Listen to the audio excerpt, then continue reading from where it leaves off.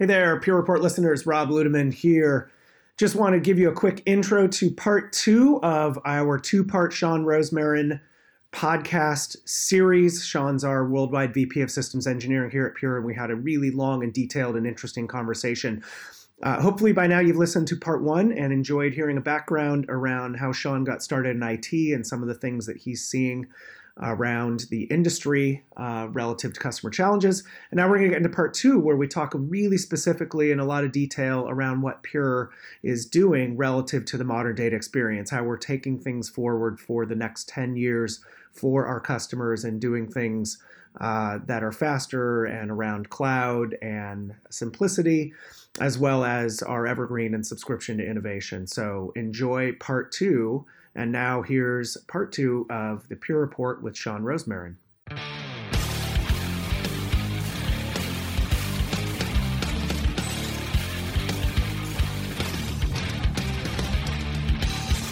But first 10 years observations on how things were different. You come in from the outside, coming back in February. Yeah, one of the what'd you see that was interesting? Right? So like at a bit of a geeky hardware level, one of the most interesting things to me when I started here was you think about all flash. Okay, so the concept of all flash arrays, let's call it 10 years old in terms of 10 years of mainstream since we originally kind of went down that path. So that's 10 years for the rest of the market to catch up. Now here's the good news. All flash is pretty pervasive. Yeah. So we made a good bet and the market's caught on. But here's the funny part. The vast majority of our competitors, all they did was take an existing drive tray that was built for spinning disk and substitute in a flash drive. Yeah. Didn't change their architecture, didn't optimize the way their system worked, didn't optimize their firmware, didn't optimize the way in which the system... Yeah. Same stack, everything. Yeah. Right. Yeah. They just literally swapped out the drive. Now that's a retrofit. But we all know, right? If you look at what's happening even in the automotive space today, do you think that the successful migration for car companies to electric will be a retrofit of an old carbureted engine to electric? Or do you think it's building a new car? Yeah, you don't do that. You build a new car. You take advantage of what's there. Yeah. In fact, if you look at what a lot of these drive trays are doing, they have components in them that are completely and totally obsolete. Yeah. They have no purpose. No, there's no reason to have them in there. But they're just there because they're snapping into a tray, they're snapping into a board, they're snapping into a controller that was designed for spinning disk, and literally they've always been there, right? Yeah. They've always been there. Yeah. So obviously the last 10 years are incredibly exciting. I mean, to think about 10 years of business, right, coming up on $2 billion of revenues, that milestone's ahead of us. Yeah. You think about 7,000 customers and 18,000 arrays in the field. You think about the fact that we're adding over 400 net new logos per quarter into Pure. I mean, the velocity has not slowed down. Right. If anything, it's more exciting than ever. And the velocity is taking us into bigger and bigger and larger accounts who are, looking at Pure and trusting us with their entire floor, their entire storage needs for both today and into the future. Yeah, that's always one that's very eye-opening too. You get that initial hit. Right. And then you realize, oh, this doesn't require storage tuning. Oh, we just did our first evergreen upgrade and we did it at 11 o'clock on a Tuesday in the morning.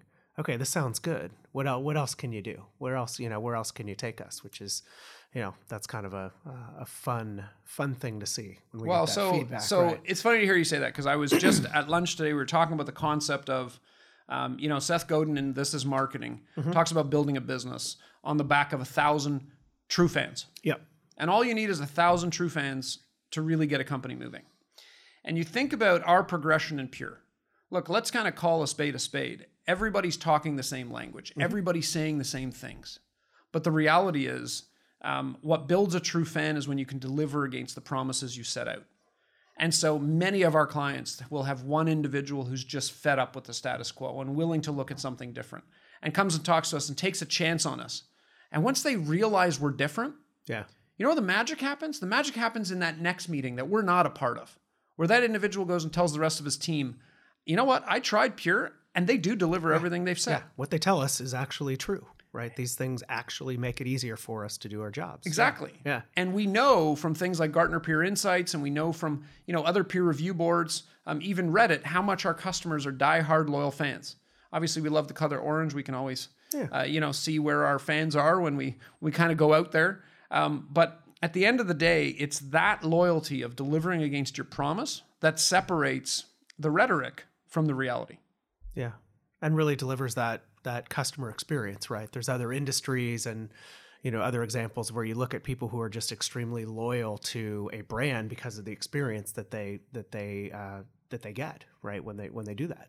Oh yeah. And I'll tell you, today in the internet world we live in, customers are more informed than ever. Yeah. I'd say in some cases, sometimes the marketing rhetoric can be a little bit noisier than we may have seen in the past because of how much amplification is going on through social and whatnot. But when your fans are loyal, they tell the world. And when they see benefits that they didn't see before, they tell the world. In fact, one of the largest automotive companies in the world just 2 weeks ago sent us a fantastic email. They had done a refresh of all their infrastructure over the New Year's holiday. Mm-hmm.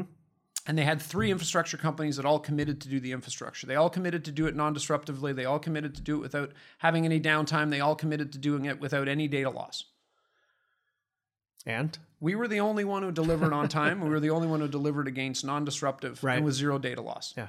The other 2 providers were still in the process of actually completing their migration, and we were well past January 7th. Wow. And all they said to us was, thank you. Yeah. Thank you for delivering against the promise you set out. That's huge. Because talk is cheap. Yeah, it is. And you guys performed. And it's notes like that we receive on a regular basis that just say, ultimately, that one true fan, not only are we happy that they've taken a chance on us and they've seen the benefits, but it builds their career. Yeah. It builds their career to show their management and their leadership, hey, we can do things differently. We can drive real change here and not just retrofit our way into the future. Yeah. And drive business value when you do that. Absolutely. Yeah. So where are we going for the next 10 years, right? I had Frank Barry on a couple weeks ago, and we haven't published it yet, but we talked all about how storage as a service or data as a service-based model is, it's no longer an option. It's pretty much an inevitability. But really, we take a step backwards from that, and with all the challenges that you've laid out with the massive growth in data and the legacy architectures that are there, we're actually kind of looking forward now into more of an experiential realm, right? The notion that you have this ultimate flexibility around data, but that there are things you need to be able to get there, right? To have that true kind of modern data experience. Yeah, it's that is our new mantra here is we want to deliver the modern data experience. So let's break that down. I mean, modern, I think we're all very comfortable with modern. We want to be modern. Data is, arguably the second most overused word in technology next to maybe cloud. Yep. And the experience. Experience is the one that really hits home because an experience hits you at an emotional level. It's not just a word. We all know and remember what experiences we've had that were incredibly positive. We also remember the experiences that were incredibly negative. That's right. Yeah. Right? So they tend to be very visceral in terms of how we feel about them. I travel a lot on airplanes, and I can tell you that just about every airline claims to have the best experience for their travelers. But if you ask the travelers who they fly with, come and go, the traveler knows who offers them the best experience. Yeah. It's not even close. They'll answer you immediately. And so when we think about that from an infrastructure standpoint, there really haven't been a lot of companies that have said, we're really focused on the experience of our tech. Yeah, we're the fastest, we're the cheapest, we have the widest variety of offerings, but we offer the best experience. Yeah. That's kind of a new concept when you think about where we are. And so we're really focused in the next 10 years on delivering this modern data experience, moving from the data center centric storage era of yesterday to a set of ubiquitous data services that live across the edge, the core, and the cloud. Right? With that, allowing our customers to move from traditional CapEx and OpEx to a new consumption-based as a service model. But also expanding our success with Flash as a high-performance storage class. Not just high performance in the data center, but how do I use Flash on and off premise? Right? With a set of compatible data services. How do I also start to scale Flash to maximize capacity or capacity optimized, latency optimized? How do I start to look at QLC and the cost dynamics that are driven there? Yeah. You take all of that, that's where we're headed. And obviously, at the end of the day, we want to continue to look for ways to support traditional applications, SAP, SQL, Oracle, as they move to the public cloud. If you look at, for instance, Cloud Block Store, which we announced last year at Accelerate, when I've sat down with the public cloud providers, they tell us thank you. Yeah. We'd love those customers to move to native cloud databases, and some of them are, but many of them are choosing to keep those systems of record where they are because they run, and they run well. But we need a extended set of data services that we don't want to build into our integrated cloud platform, but we need them to support those apps. So you take Cloud Block Store as an extension of core cloud infrastructure, and you get a real, best-in-class place for these applications to live. Last but not least, modern means API-driven. Yep. The days of run my GUI and set up my console or even build my CLI, no, full APIs, 100%, fully capable with all features intact. And when you think about being able to drive that out, that is the modern data experience. Yeah. And I think we're in a great position to seize that. Yeah, we are. And I think the part that's interesting, I speak to the folks on the Pure as a Service team, right, is that regardless of where it is, the consumption model applies, right? Whether it's hosted or whether it's public cloud or whether it's on premises, there's a way that we can make that work from a unified perspective. And that gives you the flexibility and the options to explore different use cases and deploy data where you want it, when you want it, right? Lots of flexibility, right? And you know what, Rob? With no compromise, because right, that's the real key, right? Of course, yeah. Like, you can do all those things. We've seen some in the industry take their software running on their proprietary hardware and decouple it, put it up in the cloud, just to prove that it could be done. And all they've done is proven that it doesn't run as well in the cloud. Right. So then, once you see that, obviously you should go and then buy the data center, because look, we have it in the cloud if you want it, but it doesn't run so well. When you look at what we do and the way we take our approach to things, it's a little different at Pure. When we built Cloud Block Store, we could have quite essentially just taken Purity, snapped it off of our hardware array, and put it up in Elastic Block Store. Yeah. We chose not to do that because we knew the performance would not be equivalent to what was expected in the cloud. Yeah. It would not be comparable. We would have essentially just put overhead onto public cloud infrastructure. What we did instead was we looked at the way FlashArray was designed, and we thought, how could we use AWS infrastructure to create a virtual FlashArray inside of AWS? Took more time, took a lot more testing, took a ton of integration Lots of between engineering. us and the AWS teams. But at the end of the day, we created a virtual FlashArray. We created a virtual FlashArray that sits across EC2, sits across EBS, sits across S3 for immutability, but essentially drives to our customers whether they run on-prem or in the cloud. On-prem, they're going to get the performance they always expected. In the cloud, they're going to get performance comparable to what they would get in the public cloud infrastructure. Yeah, and more than just performance, right? It's back to that experience word, right? All the things that you get with Purity normally, you're going to get from that cloud experience. Well, right. Here's what I'll tell you, right? The proof's in the pudding, and when you sit down with some of these providers and you say, why are you excited? So I had the privilege of sitting down with AWS last week and asked them why they're excited. And they said, the non-disruptive nature of Purity is very attractive to us. And I said, well, you're a cloud company. Why would you care about non-disruptive nature of my, Cloud Block Store? And they said, well, at the end of the day, as AWS, we are constantly looking to optimize our customers' environment. We want to pass cost savings on to our customers. We want to show them that we are in the gain-sharing business with them. Huh. So the way that we do that is we constantly tune our instances. We look at the way our customers are using our infrastructure, and we offer new and innovative instances for them to leverage so that they can kind of, only buy what they need as opposed to buying a box that's too small or too big. Yeah. Well, you see, if you look at Cloud Block Store, just like FlashArray on-prem, the non-disruptive nature of it allows for AWS, for the data sets that sit on customers' workloads, to non-disruptively move between instances with no downtime. That's a huge advantage. Right.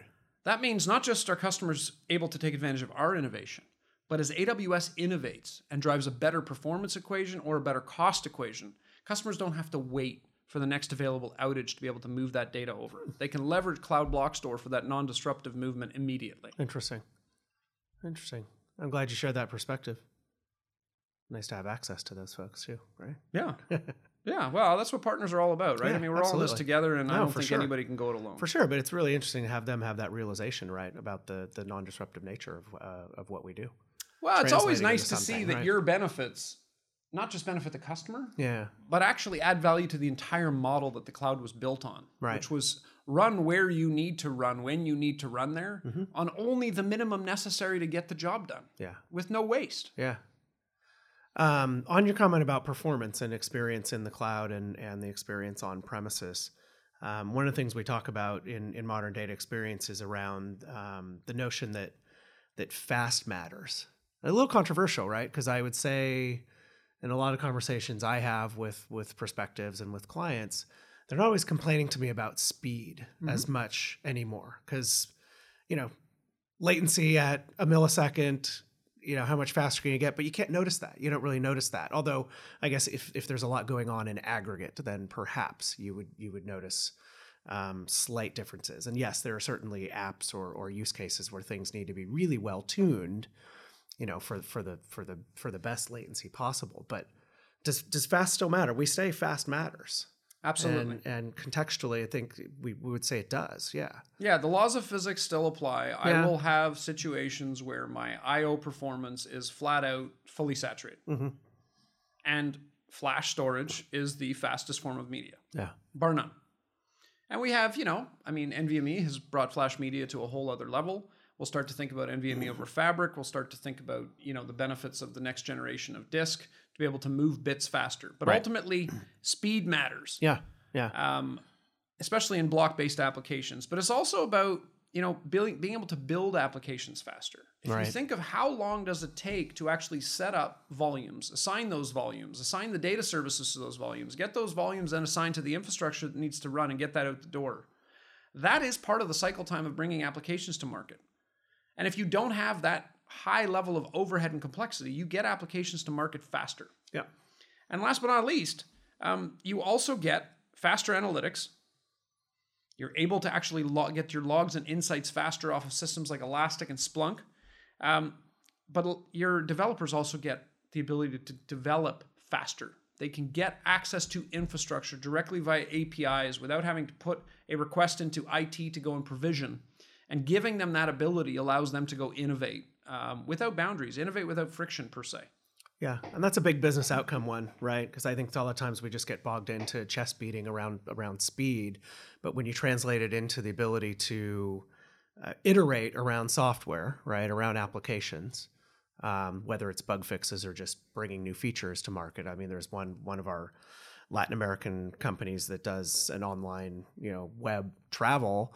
And prior to putting Pura in, they were only able to put in, 3 to 5 new features on the website per week. And then, Pura came in and they were able to get access to that data they needed, right? The clones of the database, and it's up to 400. I mean, that's a huge, innovation. I mean, yeah, there's some big 40 or 50x kind of thing attached to that.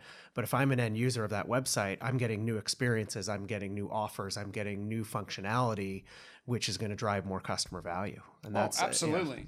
I mean, it's pretty clear. Just about any web business, any portal business, any website is constantly looking for that watering hole to have new water at it, fresh water. Oh yeah. Right. If we go and nothing's changed, nothing's available, nothing's new, we're done. Yeah. And so, ultimately, it's cool that all the programmers and developers get the credit for making everything new. But ultimately, a lot of times in the infrastructure space, it's our job to enable. Yeah.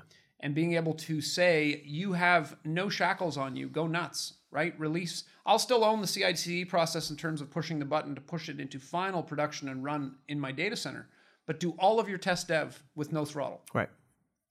Yeah, it's big. It's a big one. What about cloud? We've touched on cloud, and again, like you said, data and cloud being the most overused word. So maybe instead of cloud, we would say as a service, right? Or service-based as a better way to tune the word cloud. But that's certainly another facet of this modern data experience, as we've already touched on.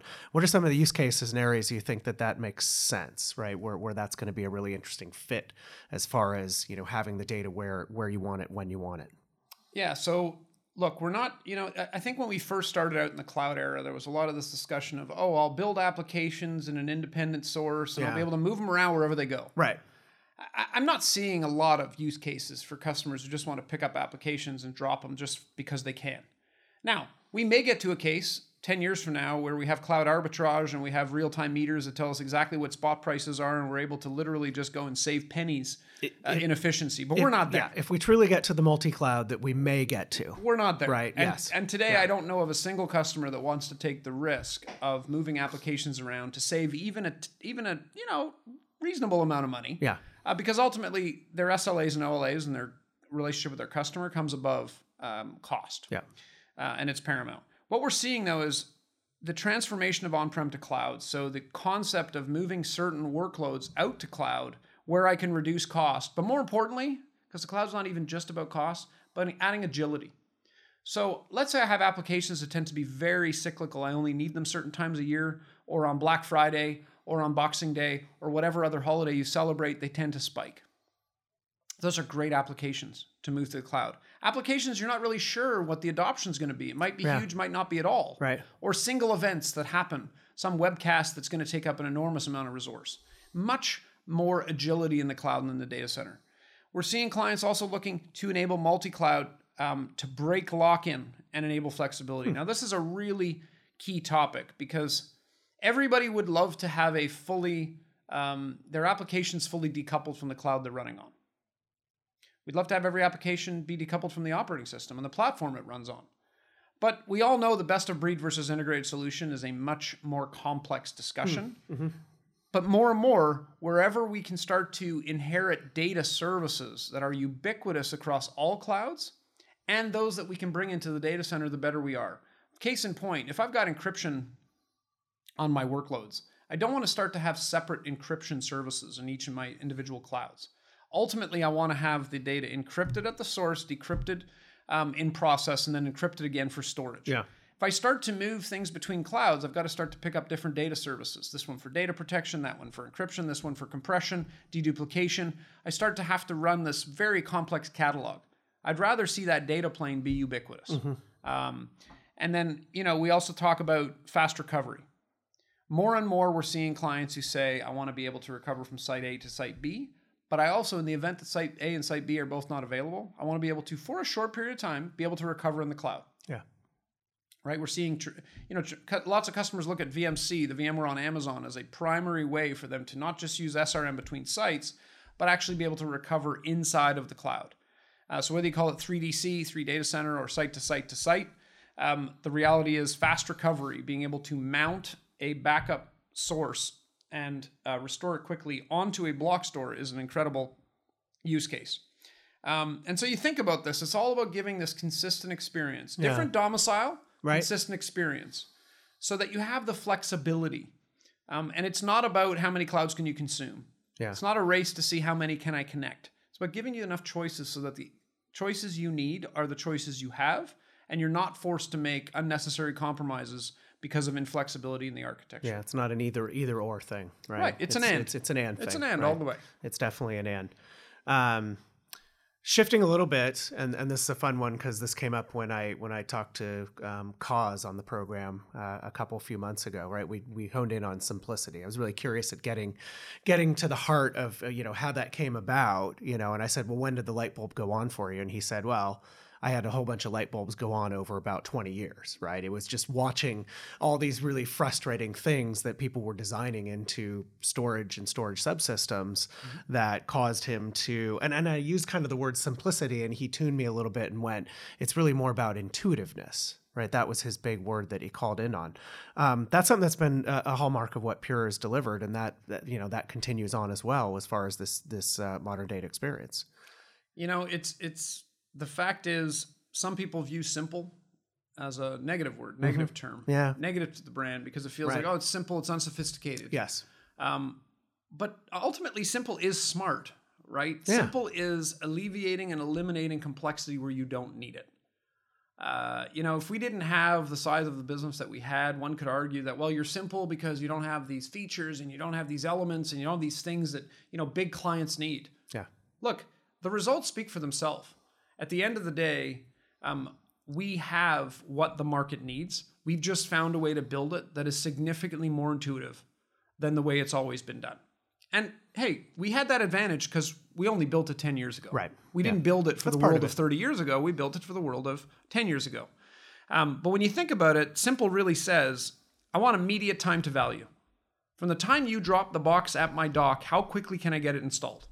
Right, and Cause told you in your own episode. I mean, literally the instructions to install a Pure Array fit on a business card. Right there on a card, yeah. Right. But beyond that, I want simple and intuitive management from a single tool set. Not a single tool set per function, a single tool set that proactively manages every array in the fleet. My competitors would be hard-pressed to say that they can manage their entire storage platform and portfolio with one tool set, and they'd be hard-pressed to say that they have direct connectivity to 90% of their customers at all times Right. via their tool set. We have that with Pure One. So beyond that, what that allows us to do is actively see over 17,000 live arrays. What's happening in the field? What's going on with them? Manage the performance. Look at the metrics, right? Be able to really look at what's happening and not just proactively manage support, but think about how do we optimize based on what we're seeing, what our customers are doing with those arrays. Predictively support them, but also, when you think about this simple element, it's how do I tie into the platforms that they're using? Right. Right? A lot of our customers have embraced VMware. They think it's a great platform. They're using vCenter and they're looking at vCloud Foundation, and we're a tremendous partner. We're fully integrated in vCloud Foundation All in. with Yeah. vVols. Yep. So you think about that. Whether I want to orchestrate across VMware vRealize, whether I want to orchestrate it from System Center, Kubernetes, Ansible, ServiceNow, do you have the hooks for me? Yeah. Do you take care of that? Or do you put me in the middle and say, well, you figured it out. You yeah. go write the scripts. You Go maintain the spend scripts. time doing that, right? Yeah. Which is not value add. And then last but not least and simple is like non-disruptive. And I know this word comes up a lot, but it's pretty simple. Do you disrupt the environment when you add capacity or change controllers? Do you disrupt the environment when you upgrade firmware? Do you disrupt the environment when you upgrade anything? Yeah. If the answer is yes, It's disruptive. then you're disruptive. You can't put non in front of that. And the reality Yeah, is I've seen yeah. all sorts of, conversations around, well, ours doesn't really, and, it's only sometimes, and it depends on the update. No. Non-disruptive is binary. Yeah. It either brings your environment down or it doesn't. But more importantly, can I rely on the fact for you to execute non-disruptively? Yeah. Because I'm going to do it when there's no outage window. And if it goes down, it's a potential career limiting move, Yeah. if you know what I mean. Oh yeah. Yeah. Absolutely. So final one, and actually pretty closely related to that, right? We talk in terms of, I love this term, right? Subscription to innovation, right? You just mentioned it, right? The ability to do things with bringing fresh controllers and bringing capacity online and upgrading firmware and upgrading software without taking an outage. But really that's evolved and is evolving, right? To where, yes, you have this evergreen thing, but really what you're subscribing to is whatever next generation technologies that we have without taking an outage, but also now you can do that with in the consumption model of your choice. Yeah, look, I mean, this one, when you talk about subscription to innovation, it always comes down to evergreen. And I would say, in the 1 year here, what I've constantly seen is that evergreen is often imitated. Our competitors love to try to find a way to come up with another term that sounds like evergreen. They're using thesauruses to look up, synonyms. Yeah. But the reality is it's never duplicated. And Kevin did a great job on your last podcast of really kind of ironing it out. But when you think about the fact that we commit to our customers that they will get free controllers every 3 years, they have upgrade flex. They can upgrade anytime they want with full investment protection. Mm-hmm. We're non-disruptive everything. Software, hardware, disk, all our software is included. And you get flat and fair maintenance. Like there is no maintenance increase. It is exactly what it was at the time that you purchased it. There just isn't another offer that matches up there. Yeah. But what it ultimately gets our clients is a subscription to innovation that says you will decide at the time is right to get that innovation, but we'll never hold you back. Yeah. We will never put you in a position where you have to not just disrupt your business, but disrupt your balance sheet in order to get that innovation. And so, when we think about that investment protection, it's the number one question we get from CFOs.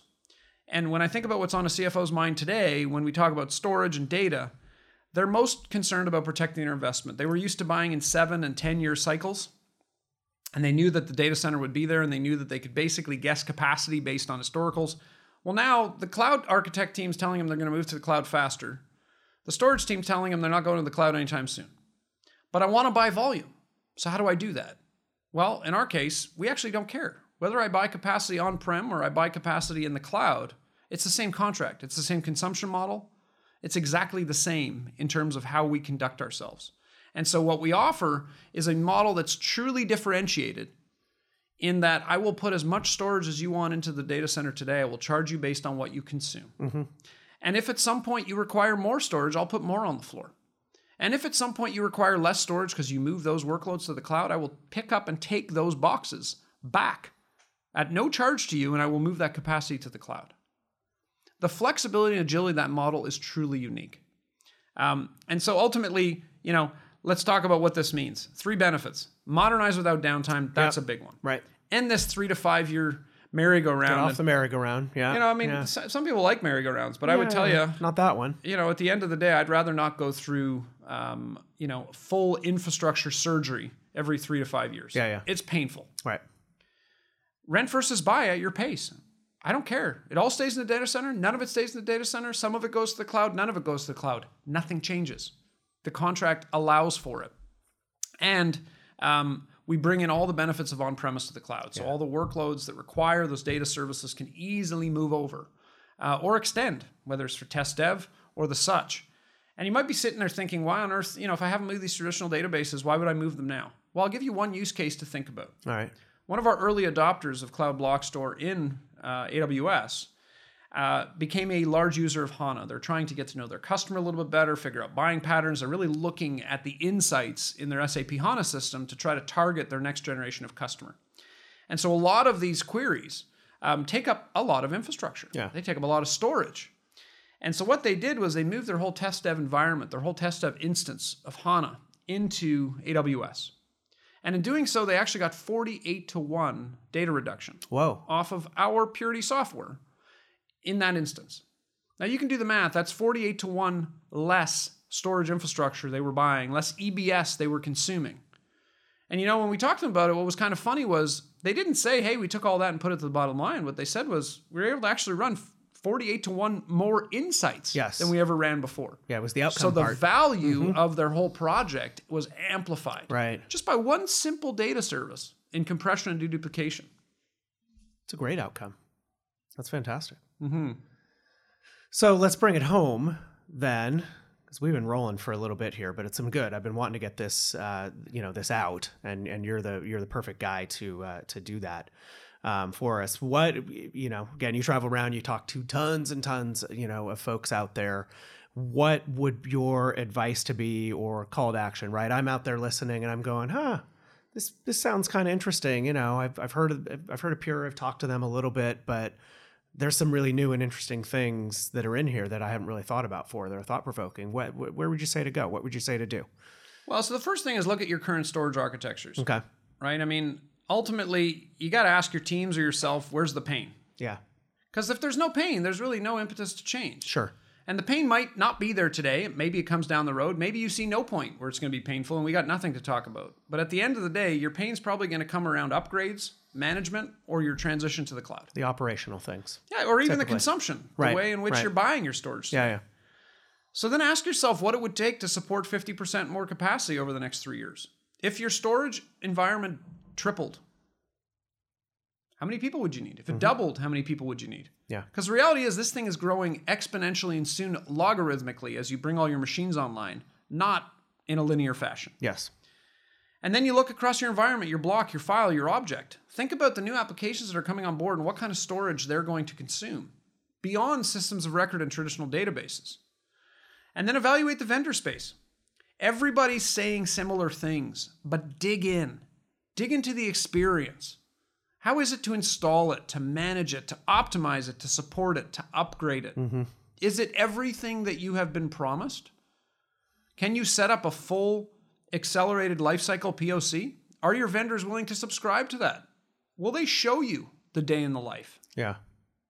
And then evaluate that vendor space carefully, looking at consumption that spans CapEx, OpEx, and as a service, allowing you to move to the cloud at your speed. But last but not least, hold your vendors accountable. Hold your vendors accountable to deliver against their promises. Check their references. Talk to other customers and ask for contractual guarantees where necessary. See where the rubber hits the road. What are they really willing to sign up for? And where does it break down? Potentially. Yeah. Yeah. Awesome. Great advice. Hey, did you have fun?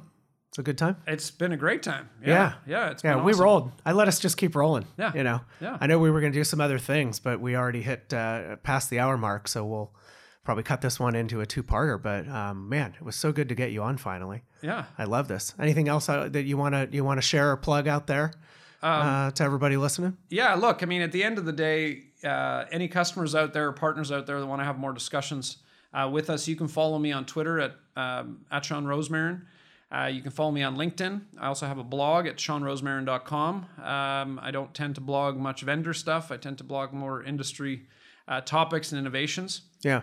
And we are growing as a company. We are always looking for incredible talent, incredible people.